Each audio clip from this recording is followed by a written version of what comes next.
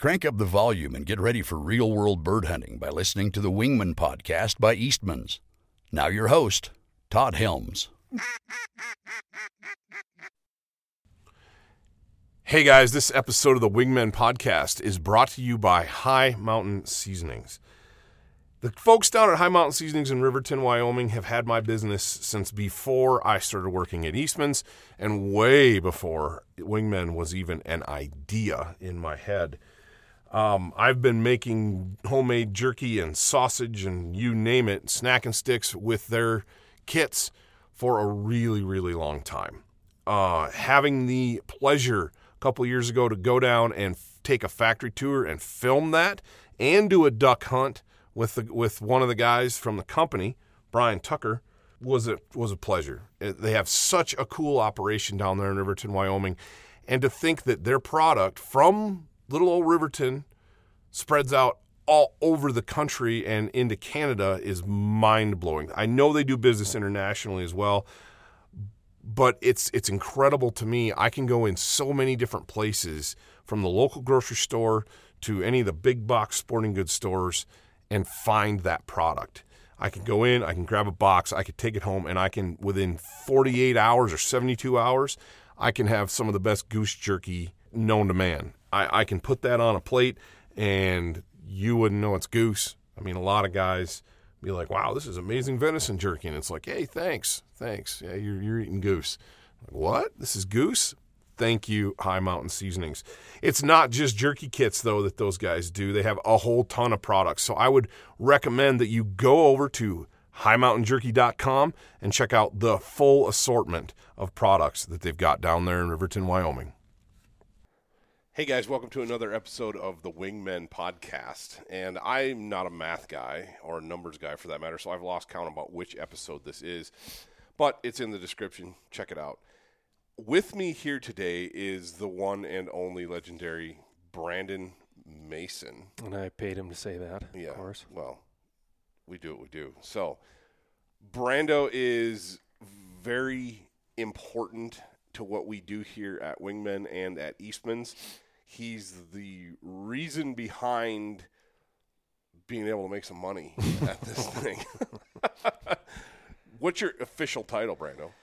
Oh, I think other than cuss words, the last thing that Ike called me was VP of Sales and Marketing. Ah, VP. Sounds official and important. If it sounds that way, it's because it probably is that way. Yep. So anyway, that's what you do. But the reason I wanted to have you on the podcast is you and I are embarking on an adventure to Canada. Mike and I talked about it a little bit yesterday, but it's one of those things that comes up in the world we swim in, and it doesn't happen often. But every now and then the stars align, and you get an opportunity to do something that you've always wanted to do. Yep. And it's like, hey, do you want to go to Canada and hunt waterfowl and bears? Yeah, it's one of those things where you're like, is this a trick question? Yeah. Is that a thing? Is that a combo hunt that people do? Like steak and shrimp? What's bad about I can that? have both? Yeah. Okay. It's like you put bacon and ice cream together. There's nothing that those two things don't make better. You know what I mean? So Anyway, we got hooked up with this through a connection of ours in the industry, someone that we're working very closely with. You know more about that than I do. Why don't you explain how this goes, and then we can get into the details about what we're expecting up there, kind of our game planning, and finally everything that we had to do to pull this off. Yeah, it's since I've been at Eastman's for a little over 12 years, and like you said, the stars align once in a while on these unique trips that maybe you didn't plan for years, or maybe you dreamt about certain portions of it, but not the way that the stars align is kind of weird. And I've been fortunate to go to, I think this will be the fourth or fifth time in recent years on these quote-unquote weird Canadian trips. And I just can't get enough of it. I mean, we'll get into the logistics and the challenges and getting across that border and firearms transports and transport and getting them back into the country. And I hate that part of it, honestly. Some guys like that's part of the adventure. And, oh, man, my flight got delayed by 2 days. And, oh, that's always part of the adventure. I hate that stuff. It stresses me out. But I love it when I'm up there. And then just every time I've been up there, and I haven't always been successful necessarily coming home with something, but it's just the memories and the unique country and habitat, and the cultures are different. I've been in different provinces. It's like it's a whole other country. Yeah, weird. Yeah, it's like it's a whole other country. I know. And so we're going to northern Alberta this time. And so a friend of ours, friend of the Eastmans especially, they've known him for before I was here, Michael Deming with Pro Membership Sweepstakes. He started that here a few years ago, and he has a very small number of members, and it's a premium membership, but he gives away a ton of epic trips like this constantly. It's not like you have to wait for the draw results in June or like we do here in Wyoming or wherever else. It's all year long he's drawing for trips, and this isn't meant to be a sales plug for him. It's just cool how it comes up. And anyway, one of his trips, it's a long story, but he had already had this booked with the outfitter, paid for like 2 years ago, and things didn't work out for whatever reason with the guy that won it. And then we do more and more and more with him all the time. And it was a last minute deal. He's got to, send some hunters up there. And he's like, hey, what are you guys doing? Mm-hmm. And you and I were like, well, we drew some tags this year, but not a lot. And a lot of our stuff is later, like your deer tags later. Right. And so we're like, yeah, I'll go. And then this past spring, I got the bear hunting bug big time. I mean, I never really hunted black bears too much before this year. I mean, incidental contacts and stuff like that. And this last, 24 months probably. I'm like, I don't know. I think I want to get into bear hunting in the spring. And usually I don't do much of that because I'm turkey hunting and we're doing other things for Wingman, and I love turkey hunting in the spring. And then on top of that, Mike Deming, who lined this whole thing up, he said, have you ever hunted waterfowl up in Canada? Telling me how crazy good it is. I'm like, well, I'm originally from North Dakota. I'm like, I know what good waterfowl hunting is. I mean, it's pretty epic there too at times. Exactly. And he goes, I said, I know good waterfowl hunting. He goes, no, you don't. Not compared to this. So I can't wait to see what it's going to be like. And then on top of that, my 17-year-old son gets to come with and be the camera guy. I know. On an epic adventure, So it's going to be cool. I can't wait till, hopefully Saturday we get across that border with no issues. And yeah, God willing. Yeah. Absolutely. North we go.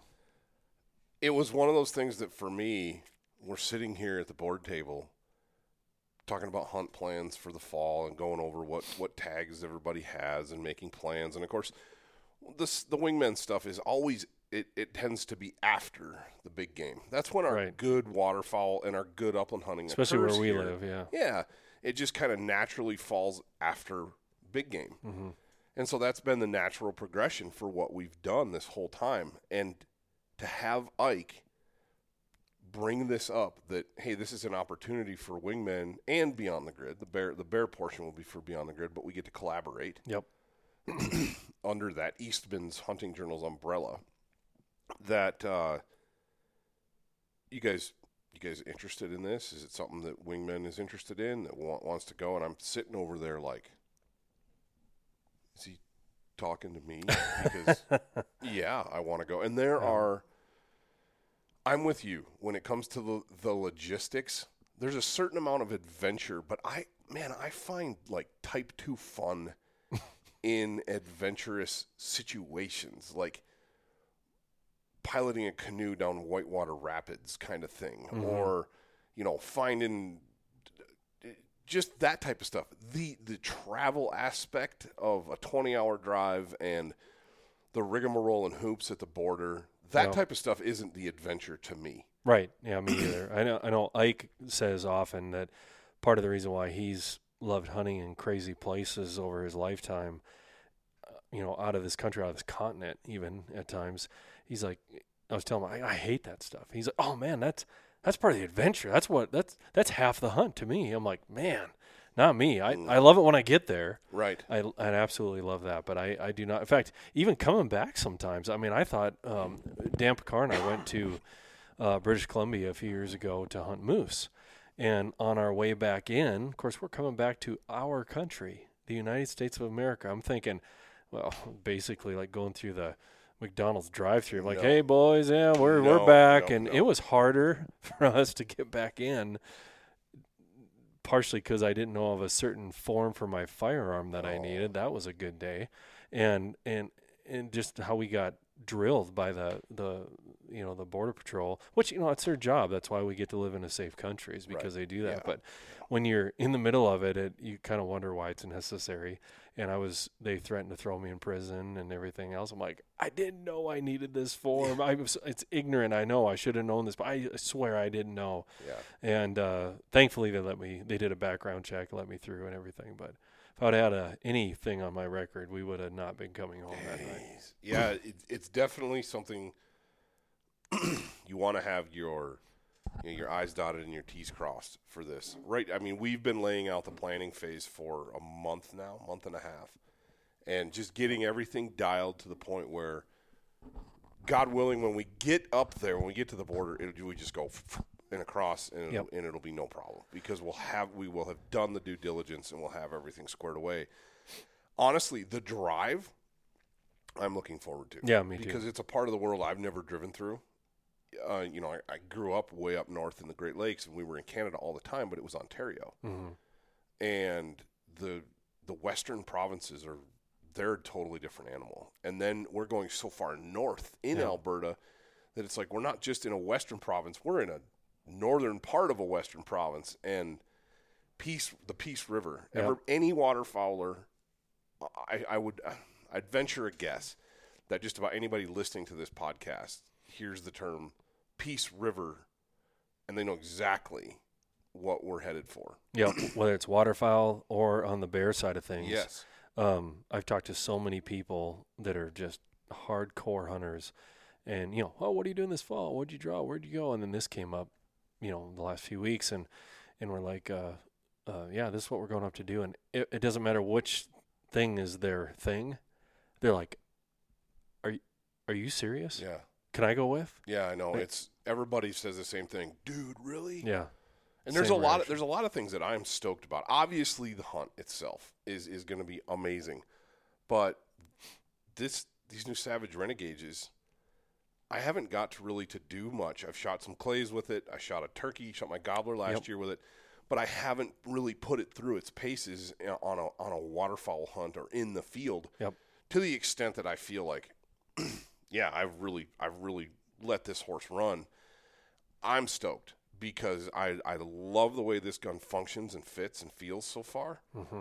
And I am stoked to get it in a blind in Canada and start running some federal premium through it. Well, and the action on it's so fast. I mean, there's some guns that, they perform well under optimal conditions, or maybe they're legendary brands that, that they perform well. But, and I'll be the first to admit I'm not a semi-auto expert. I've always been kind of a pump or break action guy, but I've been, obviously the last few years here, I've been shooting more semi-autos. And for the ones that I've shot, it's the way that it cycles and how it manages the recoil. I mean, I can take this 12 gauge out and I know it depends on the load and everything, but when we were preparing for turkey season with my kids, I've got at that time 12-year-old daughter, she's 13 now, who was a little nervous to have her shoot that, and we were having her shoot a 20 gauge over and under that kicked way more than this thing did. Especially with turkey loads. Yeah, and this thing was just, I mean, the recoil's totally manageable.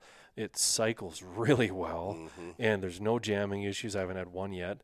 And we're heading up north with 2 of those Renegades, which is, I remember when Savage came out with those a couple of years ago, and we were like, of course, we've been shooting Savage on the Eastman side of things. The big game side of things since 2008, something like that, a long time.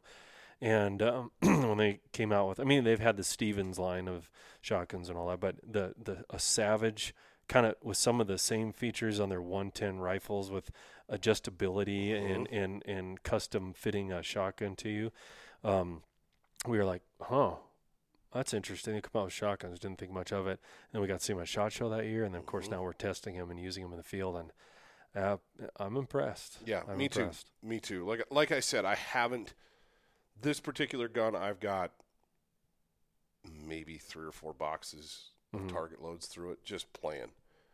And flawless. I have not cleaned it. I'm going to clean it before I go to Canada. But I haven't cleaned it because I'm like, I want to see how many rounds of like Federal Top Gun, for example, the target load that I can put through this thing before or if it even malfunctions. And I have no malfunctions with it at all. Yep. And it's still, like you said, still flinging empties 10, 15 feet away. And and that's not an exaggeration. I measured it this spring because of the first couple rounds. It shocked me so much how powerful those were ejecting. It was impressive. If it does half as well as it has so far for me and performs the way I think it's going to in Canada, we're going to be super pleased. Yeah, so. and we're going to find out because from what I've heard, the birds are plentiful. Yep. And limits are quick to come. Yep. And it's going to be hit them. Yep. And it's Absolutely. 5 days of that, hopefully. I know. And it's going to be good. I'm chomping at the bit. It's one of those things. So we talked about logistics, getting into Canada. There's things that we had to do, of course, passports. Just there was an app we had to download, Arrive Canada. There's some other things we had to do, and I guess the point of what I'm getting at is Kyler, our outfitter, was instrumental in helping us with all of this. He gave us links. He walked us through processes. He did all these different things to make it easy for us. And I haven't done a ton of outfitted hunts, but the ones that I have done, and this is one of the reasons I'm stoked to go up there, the ones that I have done, when there's communication leading up to the hunt with the outfitter himself or a representative thereof, and they're walking you through things and making sure that they are setting you up for success before you ever get there, that's a good sign. And I didn't even tell you this. Today, on my lunch break, I got a message from him on his Zoleo device because he is in Muskox camp right now. And was just checking in on us, see if we're good to go. You guys still good to go to arrive this day? Hey, just so you know, in case I'm late because of weather, this is the guy that'll take care of you, but I'll be there no later than whatever day. But he's still planning on, meeting us up there when we first get in. And I was going to show you those messages. I'll bring them up. But yeah, they're, Wingmaster Outfitting is what he's called, and it's top-notch black bear. I mean, like 400-pound black bear plus. Obviously not every one, but there's a real potential for that. Epic waterfowl hunting, muskox, moose. He kind of does it all. He does a lot of stuff, and he's like Deming told me, he's hungry. He's a good businessman. He's a good outfitter. He's passionate about the outdoors. You look at his social media feeds, like his Instagram feed, just Kyler Nelson. Yep. And it's Nelson with a K. It starts with a K. And he just kind of exudes professionalism. Yeah. And it's like, wow. But the fact that he is in a remote location with a Zoleo device, which if you guys don't know what a Zoleo device is, it's kind of like an InReach or it's a satellite device that hooks up through your phone that you can send messages to people. And the fact that he's taking the time out of his hunt day in a muskox camp in the far north Arctic of Canada to message the two of us about a waterfowl hunt. That's him. And it's not just like 2 words. He's writing paragraphs to me to make sure that we're good to go. That's incredible. Yeah, so anyway, a testament to him. My point with that, though, testament to Kyler, absolutely, and Wingmaster Outfitting. But if you're looking for an outfitter and they're not willing to answer your questions, they're not willing to go to be in communication like this, they may not be all they're cracked up to be. And not everybody's super tech savvy, and I mean you got to give people the benefit of the doubt. But if you feel like you're being like things aren't being transparent, or you're being maybe not full disclosure on things, what to expect, you can't get a hold of them for months at a time, that's an issue. Yeah, and you're gonna, your potential hunting future is a little bit in their hands. Absolutely. I mean, some of it's buyer beware and all that, and you got to do your homework. But there's some times where we're going to a different country. We don't. I mean, yeah, we're going to try and know all the rules we can. That's part of our job. But we're depending. But we're also, we're depending on him. And the licensing aspect, the transport aspect, properly tagging an animal, if there's any disease issues in an area that you have, like I was hunting in Alberta a number of years ago for mule deer, and it was in a CWD hotspot. And tons of CWD regulations that I had no clue when I went up there. And thank God for the outfitter, because he did, Right. and we had all the right paperwork to get back across the border, because that's the other thing. You got to check all that stuff when you're coming back across, and it's not just about the firearms. It's what are you bringing back in the United States, because there's a potential for, poaching and stuff to get through the border, and illegal selling of animal parts and disease transmission to our animals down here. There's those Border Patrol agents, we all, give them a hard time, but they got to watch for a lot of things. Yeah, that's a tough job. Yeah. There's no doubt about that. I don't care if it's the southern border or the northern border. There's a lot that goes on. There's a lot of shady stuff, and I mean, we could talk about that for days and days, but I'm just super stoked about going on this hunt. And as you and I were sitting down, to be able to make this happen from a work perspective, the amount of work that you and I have to tackle and get out in front of to be gone for a week and a half for this hunt is monumental. This is our busy time of year. Guys Dan Picard and Brian Barney are already in the field, bow hunting. Yep. When we get back, the guys are going to be with hunt winners doing elk hunts and different things like that. And it's insane. Eastman's this time of year, everybody just goes a million different directions. Plus we have magazine deadlines hitting in the same time frame, and we've Yes. got our day-to-day social media and videos that have to Yes. get out that are either contracted or just cool things we want to put out. Right. It's just a treadmill. And, Yes. every job has that to a certain point, so Right. it's not like we're that unique. But in the media world that we live in, it's fast and furious all the time. I mean, it's breakneck speed, and we're dealing with some new proofers on staff that you're hoping that they're going to do good when we're gone, because the magazine goes to print when we're up in Canada. I've been leaning on you for some motivation on that one. Yeah. Kind of put the spurs to the old horse and make him gallop. Yeah. I have a new proofer for my new copy editor, and it's Brandon's dad. Yep. And so we've been getting a laugh out of that, bringing the old horse out of the barn and making him plow again. Yeah, he's been in retirement, and he's not the thing that we've always kind of teased him about is he's such an English grammar and punctuation Nazi, and that's what I was raised with. And I felt like the kid on A River Runs Through It, Tom Skerritt, the dad's homeschooling him, and Again. yeah, he marks it up, half as long. and of course, kids nowadays, they can just go back, even though editing maybe is annoying, but you just go on the computer and quick make those changes where you had to rewrite everything. And I remember, he did this with everything, but I remember specifically one science report I had to do in middle school. And I think it had to be like a page and a half, which to a middle schooler is like writing a book. That's brutal. And I got all done, and I thought my penmanship was good and everything, and I handed it to him. I'm all proud, and he takes it, red pen. Just hammers that thing. I'm 12 years old or whatever it was.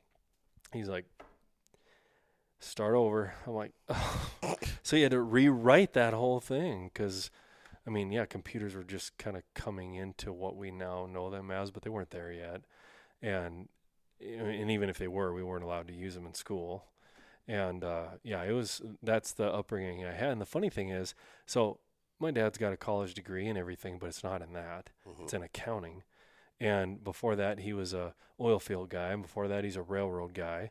And then he was raised, my grandfather owned a full-service gas station. He didn't go to school past the age of 15. But my grandfather's now 96, almost 97. He'll turn 97 the day that we leave camp up there, actually. And born in 1925. And, again, didn't go to school past the age of 15. But he has unsubscribed from papers and magazines because of the typos he saw were too glaring. He couldn't handle it. He's like, I can't subscribe to this rag. That for some reason, our family's brain, I guess, works that way. Just works in language. And has no tolerance for crap. An error here and there is one thing, but yeah. Well, it's been good so far, but yeah, there's a lot that goes into it. Just like anybody, like you said, at the end of the day, we're working stiffs like everybody else. You know, we still have lots of responsibilities in our jobs, in our daily lives, with our families, and there's a lot that goes into a hunt like this where we're going to be a long ways from home for a long period of time. And man, you guys that have it figured out, like, man, I think about Ramsey Russell. Mm-hmm. That dude loads up his stuff and he's gone for most of the year, just hunting birds, hunting ducks, you know. And I think he's in Africa right now. Kind of keep up with him on social media, and it's fascinating. Every now and then I'll get a message from him, you know, and it's like, oh yeah, had a good time in Africa. Look like, oh yeah, the Egyptian pygmy geese were on fire, you know, and it's just like, holy smokes. Most of us aren't doing that, you know. So yeah, it's just the amount of prep work, the amount of preparation that goes into something like this. I don't care if you're an editor like me, or a sales guy like you, or you're digging ditches, or you're building houses, or, you know, you're a teacher. Of course, teachers aren't getting away this time of year. I know all about that. But there's work that goes into it, and it can be daunting. And it's one of those things that I found myself just today. The realization of what we're about to do on Saturday kind of hit me, and I went, wow. Yeah. And I look at my checklist and I'm like, dude, I've only got like 2 things left. Mm-hmm. And then I'm free and clear. And that little kid, you know, excitedness comes out, and I'm like, it's go time. Yeah, we feel like we're going into deer camp in November in the UP or in North Dakota where we were both raised. And it's like, okay, it's here. Like, it's almost like studying for a final in college, and you're working towards it. You finally get to a point where you're like, well, let's do this. I'm either ready or I'm not. Yeah. And now, like you said, the checklist is getting shorter. Things at home are good. Things at work are good. And we've been, you know, dealing with all of our paperwork. We got to get ready. And now it's like, I'm not going to be able to sleep for the next 2 nights. No. Yeah, I can't wait. No, it's going to be one of those things where, and I think my dogs can tell. I know Mackinac can tell. He's like, because you're leaving me, aren't you? Yeah.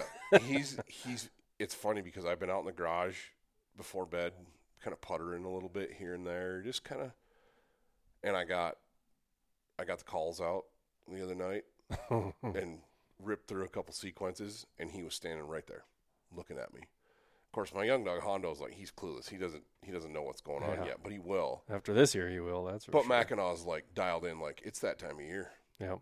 I'm ready. Let's go. Yep. And I'm not going to tell him that I'm not taking him. I'm just going to walk away. Yeah, it is go time. And then we get home, and it's full bore, balls to the wall, big game. Yep. Until November. And I think that's one of the things that I love the most about working at Eastman's and in through Wingmen is, man, I get to do 2 things that I really enjoy. I get to talk about hunting all the time, read about it all the time. I get to do, every now and then they let me out of the castle or out of the cage and go do something fun, which is really cool. But I've got some big plans for the fall with Hondo and with family and different things. I want to hear what your plans are for when we get back from Canada. What are you looking at this fall? It's kind of starting with this trip up north and what I have left. It's a weird fall for me, honestly, and it's good, but it's just different. So as you know, I'm a mule deer fanatic, right? Yeah. I love mule deer. I like hunting elk. I like hunting antelope, and obviously birds and everything. And I had some plans to go into the famous Region G in southwest Wyoming, and that I don't go into every year, but you know, it's been a few years in a row, and off and on here and there. But doesn't look like it's going to happen this year, and the reason for that is because of another, for lack of better terms, weird opportunity that I drew. As you know, the antelope tag I drew is. It's nothing you're generally going to brag about drawing. Right. It's an okay tag. It's not great. It's not terrible. I've hunted the unit years ago. In fact, 10 years ago this year. I didn't realize that till just now. But we're friends with the people at the Theodore Roosevelt Conservation Partnership, TRCP, and they approached us, months and months ago, because we've done a lot of cool documentaries. In fact, our big sage grouse one is project. debuting this weekend, the short version. Yep, the short and then version. longer after the first of the year. But that's an epic project of massive proportions because of what has gone into it. A bunch of us, we're kind of thinking, you, Ike, me, like, man, what if we took our migration mule deer film and sort of did that with sage grouse because of how many different things that affects. Anyway, Right. So that's debuting. It's been 2 years in the making. It has. And because of our successes or doing a good job on those, I guess, TRCP approached us that they actually had a film that they wanted to do, It's their project, but they hired us. Usually we have an idea, we have a project, and we do it. Yeah. And it was them coming to us saying, man, we love what you guys are doing on the conservation side of things. And can we hire you as a production company to produce this documentary that we need to have done? Because we can't think of a better partner to do it. And it's dealing with access issues really across the country, but predominantly out west in Wyoming and in states like Wyoming, and talking about easements that are really largely unknown to the general public and even to the agencies that manage them because they've been stuffed away in a file cabinet, never digitized. And there's federal funding behind a bill called the Mapland Act, and it got passed. And so now we're doing a project with them that's going to come out probably after the first of the year also. We're in the process of doing interviews and filming of that. Anyway, my antelope hunt is the hunt that's going to tell that story. And so I went from just knowing the guys at TRCP and kind of, approaching or pitching our team on what they want us to do. What do you guys think? Should we do this? To just because of what I drew and nobody else did and whatever, that it's my antelope hunt that's on this one. And so it's an access nightmare in this unit to get to public lands. And I know, there's going to be some things I'm going to learn again. I've hunted it before, but you're always learning something, obviously. And I'm excited. It's unique. It's going to take up a lot more time than I expected it to because of how we're really trying to do a good job telling this story. Yeah. And but it's exciting, Lindsay and me and TRCP, and we've been on conference calls with the BLM, and we're going up to Missoula to interview BLM Forest Service, and we're going down to Casper, Wyoming, and we're interviewing Game and Fish Department personnel and access programs, and so that's going to be a big push of my fall, is that one antelope tag. And then trying to get my kids out for general hunting licenses, of course, because they didn't draw anything. And then a late season cow elk tag. I've hunted elk in Wyoming a bunch, but I've never had just a cow tag. Oh, so, really? Yeah, never. So this is my first late season cow tag. Didn't draw anything, to chase with antlers, but that's okay. I'm excited for the meet, and yes, we'll do that in December. And I've got some Montana antlerless permits that we're going to try and fill in November, and friends that drew some licenses in South Dakota that I'm going to try and tag along with if the schedule allows. And so it's going to be busy still, even though I didn't really draw much. But so there's this crazy Canada trip and the unique antelope hunt. And then, it's going to be more of a shotgun approach, really, to the fall. Yeah. No, it'll be fun. That's one of the cool things about, we're blessed to live in Wyoming, as are a lot of people that live in cool places like the West, the Western states, a lot of places in the Midwest. There's a lot to do. It's not like you just wait for the ducks to get here. Right. There's a lot to do in the meantime. I was visiting with my brother last night because he's got a Montana elk tag and a deer tag. And we were talking about hunts coming up, and he was asking me about my fall plans. And I kind of did the same thing you did, kind of rattled through this list, and he kind of stopped and didn't really say much, and he goes, man, who'd ever thought when we were kids that you'd rattle off a list of hunts that you're going to do this fall that anybody else at that time in our lives, that's like a decade of their life, right? That it would take right. them to do that. I remember you and I are sitting on the tailgate of a truck after a successful antelope hunt, and we're sitting there just talking, and I go, you realize that people from other parts of the country or other parts of the world literally spend years planning and thousands of dollars to come out here and do this? Fire up the OnX app and find a piece of public ground and go get after it. Yep. And it's a life goal. It's a bucket list. And I'm in the same boat. I've got an antelope tag that's kind of ho-hum because we live here. And I'm like, it was a second choice, and I'm like, I wasn't even really going to plan on hunting it. And then buddy called and he's like, yeah, come on over. Come on, it'd be fun. So it's like, okay. And I got cow elk tags.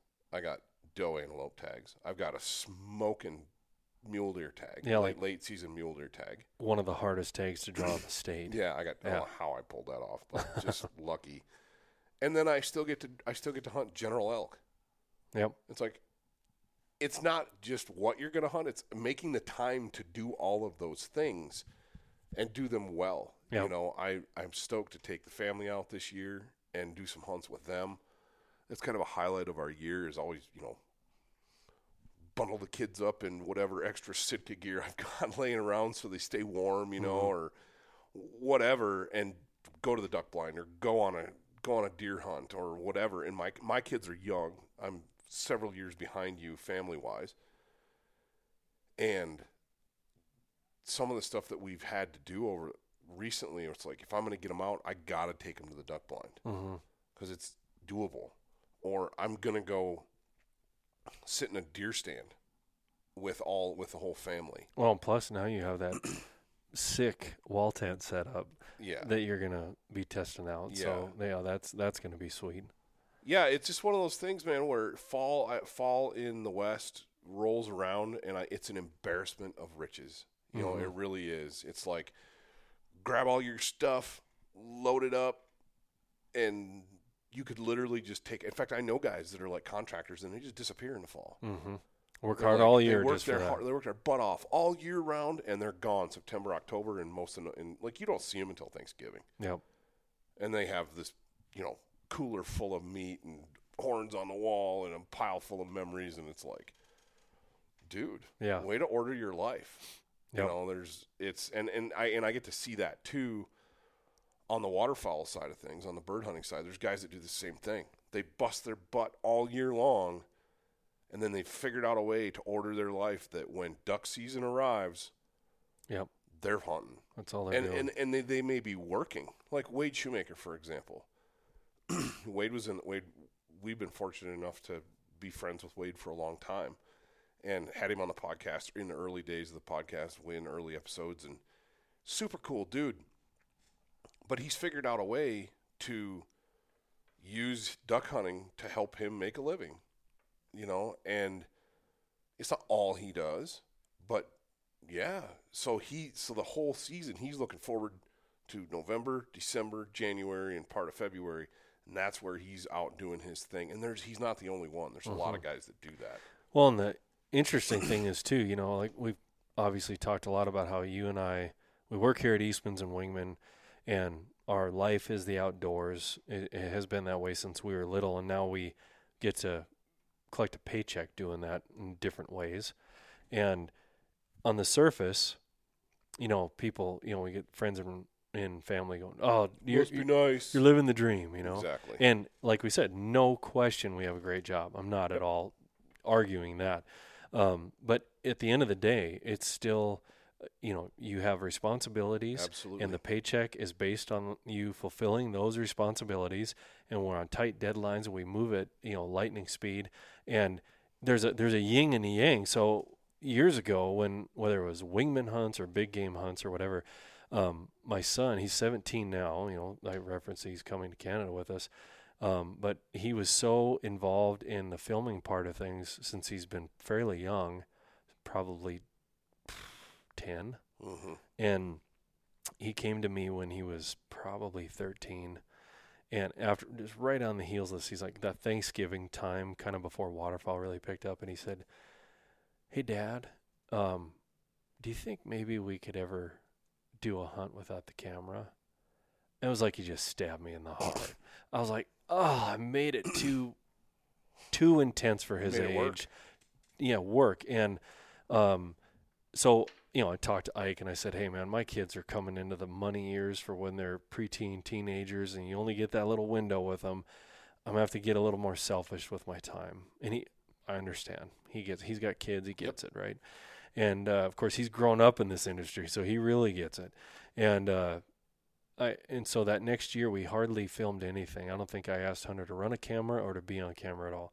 And at the end of the year, though, the thing that was interesting is he and I had gotten so used to that extra level of intensity that comes with it being part of your job, we missed it.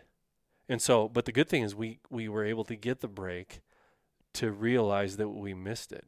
And so now, even if it's not technically work-related, we have a camera with us all the time because we're preserving our memories.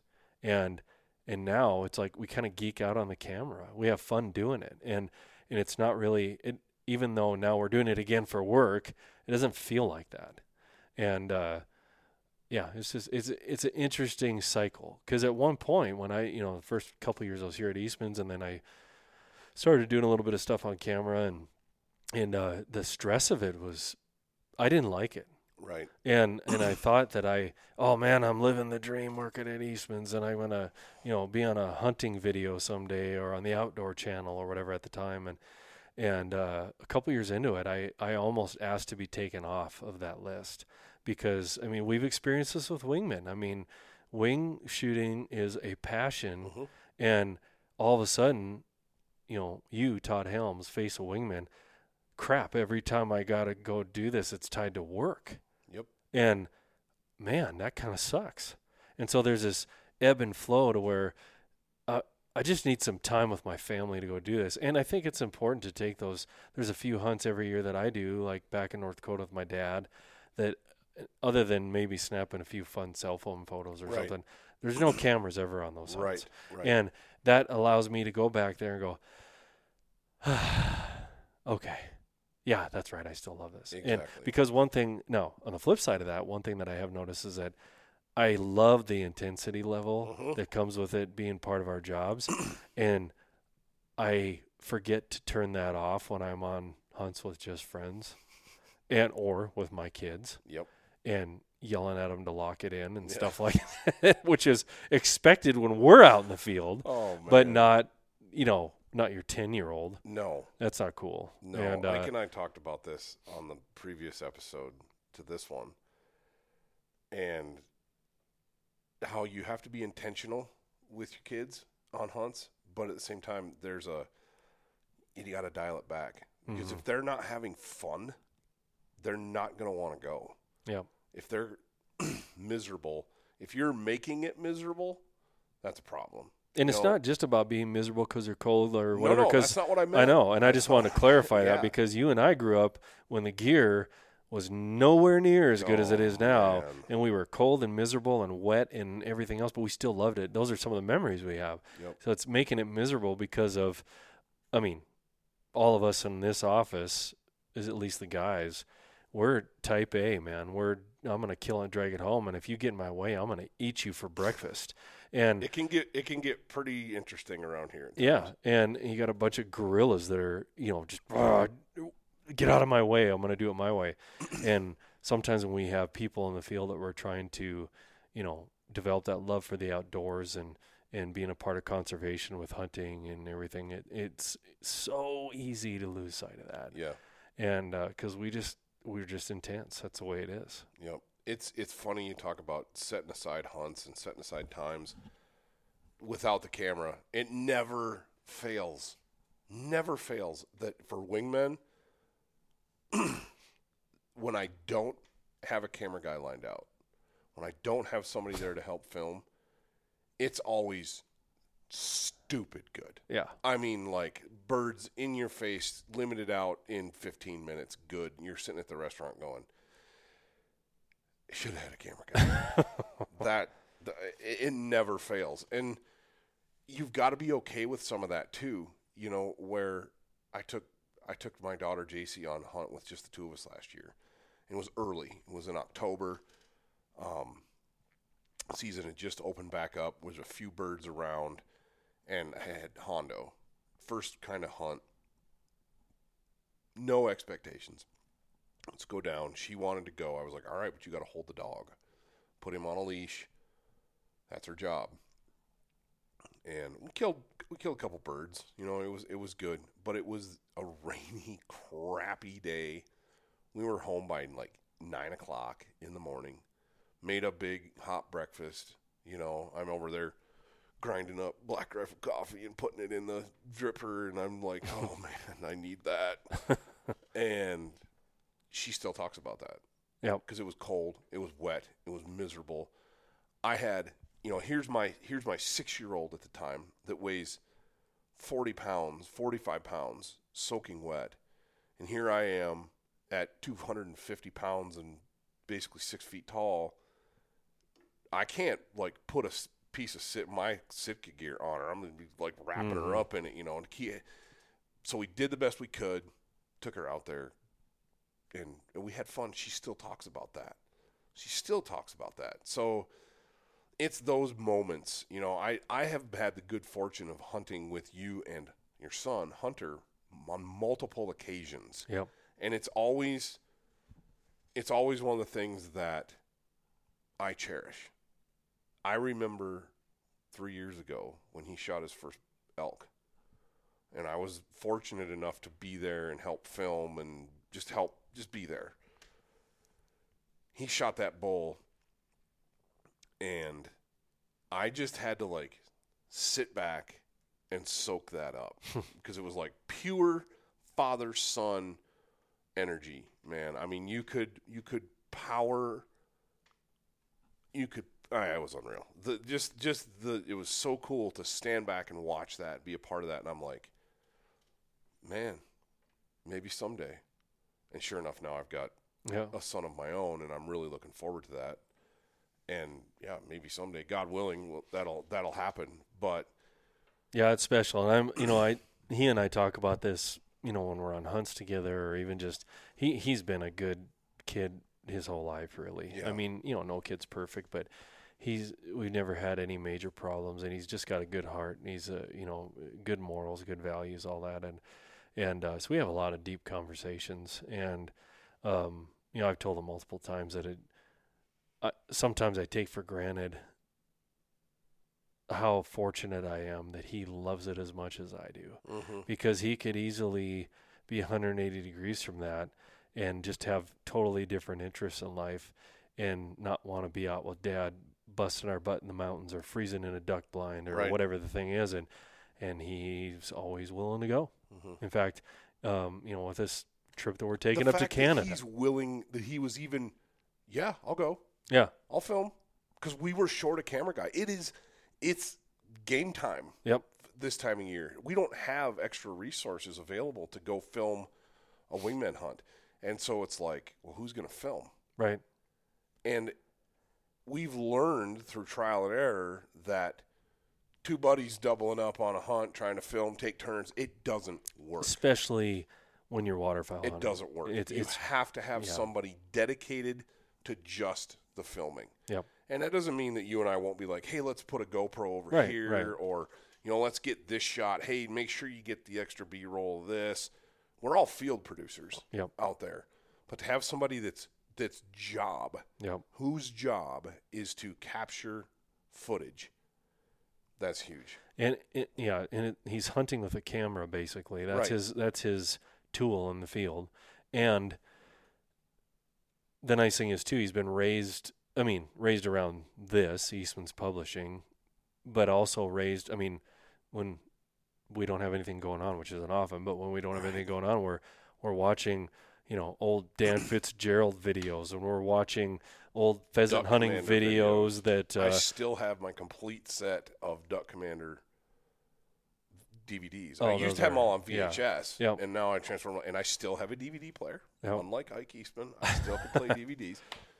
I've got a VHS set that Chevy Truck and Ducks Unlimited put out in 1988, I think, or 89, and they're short, like 28-minute videos, and one of them is on hunting pheasants. And of course, growing up in North Dakota, I mean, we know what good pheasant hunting is. Right.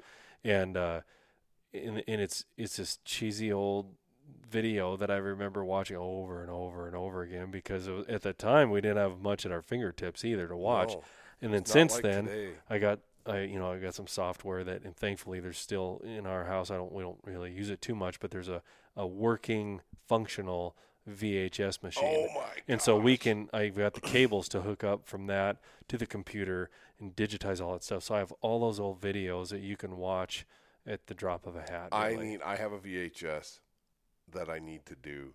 It's a Gordon Eastman VHS, and it's a fly fishing video he made. Oh yeah, Golden Circle. Yeah, I know And what you're talking about. But I have no way to watch it. Huh. So I'll give it to you and we can figure something out. Yeah, it's easy. That's a rabbit trail. Holy smokes. This is a wingmen podcast.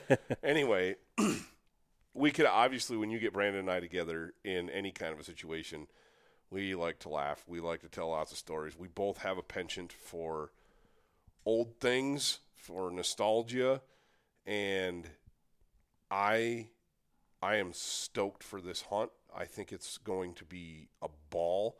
I'm really excited to put all of our partner gear, some of this new stuff. You know, I've got a new jacket from Sitka, the new Jetstream jacket to test. Yep.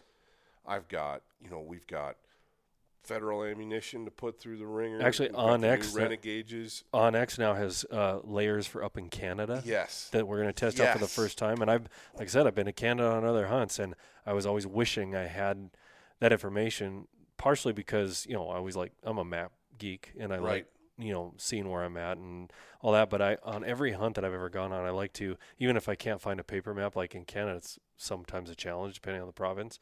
And I like to have that just as part of my records from that hunt, so that when I'm an old man, I can look back at it and show my grandkids and everything. And now some of the hunts that I haven't been able to find paper maps, I can take screenshots on the device and save them.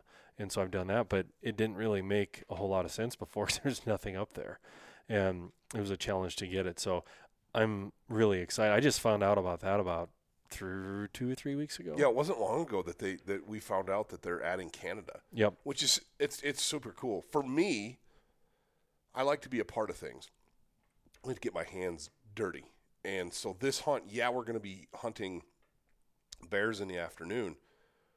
But if I have a chance to go help a guide scout for the next day, or if, whatever, having those provinces, having that Onyx information at my fingertips up there on my phone makes it so much easier. I know when we were in Oklahoma, we didn't just sit on our thumbs.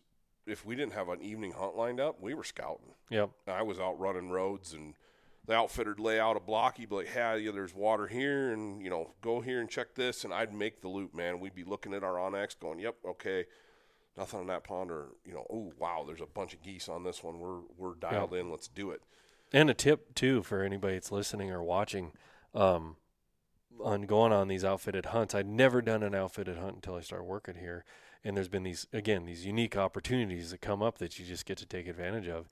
And you want to be respectful of the outfitter and the guide and not step on their toes. But at the same time, I've been I'll use that Alberta hunt that I was on before. Dan Picard and I, just because we just feel like we're in hunting camp. I mean, it's not, we don't feel like, I paid you, so you better, we're not that type of people. And so we were thinking ahead and helping the guys with stuff and helping process animals and helping going to get a case of beer at the grocery store, so that when because we got done early one day and when the rest of the hunters showed up, the outfitters the guys didn't have to go do that. And I remember the outfitter coming in to his shop where we were dealing with all that in animal processing, and he went, who went and got all this stuff? Because he was going to commend one of his guides.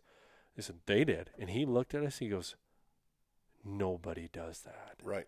And so it formed a friendship where it was just supposed to be technically a little business trip, right? It's a business transaction, right? And but you can make it more than that. I'm not trying to one-up you, but I like to relate to people's stories of my own. And I did a spike camp elk hunt in Colorado with my dad and my brother. I don't know, man, probably 9 years ago. Well, we got there, and they had some guys knock down some elk the day they were supposed to come out. They killed some elk that morning, so it made them late. So instead of going in that day, we waited another day and went out the next day. Well, there's nobody around. None of the guides are around. The only person that's around is the little gal, the kind of like the camp manager gal. And she's got to help people process, book people in and get all this stuff done. She's got to cook the evening meals. She's got to do all this stuff. And we're sitting there with nothing to do. I mean, you can only pitch bags or horseshoes so much, and we're riding around looking at the countryside, and went back, and it's about lunchtime, and she's like, I got stuff for sandwiches, but we usually, you guys aren't. There's usually not people here at lunch. It's like, don't worry about it. She's like, I said, is there anything we can do to help? And she goes, can you guys do ribs? Like cook ribs? And my brother and I were like, typical dudes. Can I cook of course ribs? We can cook ribs. Yeah. We walked outside, and I'm like looking at what we're cooking on, and it's this. I'm like, okay, I guess we're gonna make this work. It's basically a handmade smokehouse, just plywood slapped together with old refrigerator racks in it, and a bucket, a metal pail underneath for coals. And we started those things at, I don't know, like 11 o'clock in the morning, and we cooked them, smoked them like all day long, seasoned them up. And I'm not talking like 2-3 racks. It was like 10 racks of ribs, maybe more. And we fed the whole thing, and it was the same thing. That outfitter walked in that night, dead tired from packing elk all day. And he's thinking he's still got to cook and all that stuff. How am I going to feed these guys? I can guarantee he's already thinking, I don't know how I'm going to feed these guys. Maybe we'll just go to town. And town's an hour away. Yeah. And he comes in, and we'd made mashed potatoes. We just kind of helped out in the kitchen. And he had the same reaction. He's like, wow, who made the meal? And the little guy was like, they did. We just did it because it was there. We wanted something to do. We were bored, and we like to cook. We like to help out. I think anytime you can help on a hunt without stepping on toes, like you said. Right. Look for those opportunities. If you're going to go on a hunt, look for those opportunities. Be willing to help. Be willing to lend a hand. It may be welcome, and it may be, nope, we got this. Yep. But at least make the offer. Exactly. So I'm just thinking, we've been, I know talking for a while, but one of the things I love to ask people, and especially in the bird hunting world, is that when the days are off the charts good, you'll remember for the rest of your life. And that doesn't matter if it's, laying in a field and having a really good field hunt like we did on New Year's Eve this past year, or if it's, on the river, or if it's sitting in a little slough somewhere, Right. or if it's pheasant hunting in a CRP field and there's so many pheasants that get up you can't shoot because there's too many hens and it's a wall of black basically. It's one of those word association things. Like, don't think. Best bird hunt. It can be upland. It can be waterfowl. Let's stick with those two because turkey's usually solitary type. Yeah, bird. I mean, you can turkey's get it in a different. flocks, but Turkey's I mean not. different. But when you're talking upland or waterfowl, most memorable hunt as far as sheer numbers, just jaw-dropping, holy crap, this is a day to remember. I was 12 years old, and my dad hauled my sorry carcass into a beaver flooding in the eastern Upper Peninsula, not far from where we lived. And I killed my first, second, third, fourth, fifth ducks that night. I think the limit was 4 at that time. And I shot my 4 mallards. I think I shot a black duck that night too, if I remember right. But at dark, right at dark, we're standing there, shooting lights over, and we're kind of getting ready to walk out, basically. And it sounded like a jet fighter, like a whole squadron of jet fighters came over. And it was a single mass of probably 5,000 mallards, ducks. And they were coming from their feed into that beaver pond to roost for the night. We'd just been shooting the stragglers. And they came back after legal shooting, which so often happens. As a young man, my first duck hunt where I could shoot, I've been on lots of duck hunts with my dad. But that left such an indelible impression in my brain. I can close my eyes and still hear it. That was probably, that's probably number one. There's a lot of good ones. It's hard to. So many good ones. Well, and when you start thinking about it, there's that one and that one. But that's why I like doing the whole, like, like a psychological exercise. Like, there's always one that somebody says something. What about you? What's yours? The one that I think of all the time. Now, I didn't start, even though I was raised in North Dakota, I didn't start waterfowl hunting. I pheasant hunted, grouse hunted, and all that stuff, most of my life. But I didn't start waterfowl hunting to college. Okay. And I went to school at University of North Dakota in Grand Forks, and wildlife biology major. So, of course, most of my classmates were all hunting fools, and we just love, get out in the field. And it was so cool because we're like-minded. We're going for the same career, interested in the same things largely. Everybody, maybe – quote unquote specialized in their favorite thing, but they couldn't believe, of course, that I'd never waterfowl hunted. And I've, like I said, been on the field, waterfowl everywhere in North Dakota all the time. But we went out, and I don't think this was it wasn't my first trip, but two of my good friends that I still stay in touch with, they, in fact, the guys that I mentioned maybe hitting up with in South Dakota, it's these same two guys. Okay. We were in the wildlife biology program there, and good friends. One of them and I worked at the North Dakota Game Fish Department for many years together, and just been there, done that. Done a lot of things together. Anyway, it was a pathetic decoy setup really on our part because we didn't have any money. We didn't hardly have anything. In the early days, man. And you do what you can. And we had, just pretty crappy gear, really. And this was probably in 99, somewhere in there, 98, 99. And there's this little slough that was sort of connected to another little slough in this crop field. And we didn't really, we were set up and we're calling and everything. And then we saw it off in the distance. We're about an hour west of Grand Forks, and we see kind of a small flock, what looked like we thought a small flock of mallards coming our way. We're like, man, they look like they're kind of beelines. Get down, set up, because we were going to peel out and go home.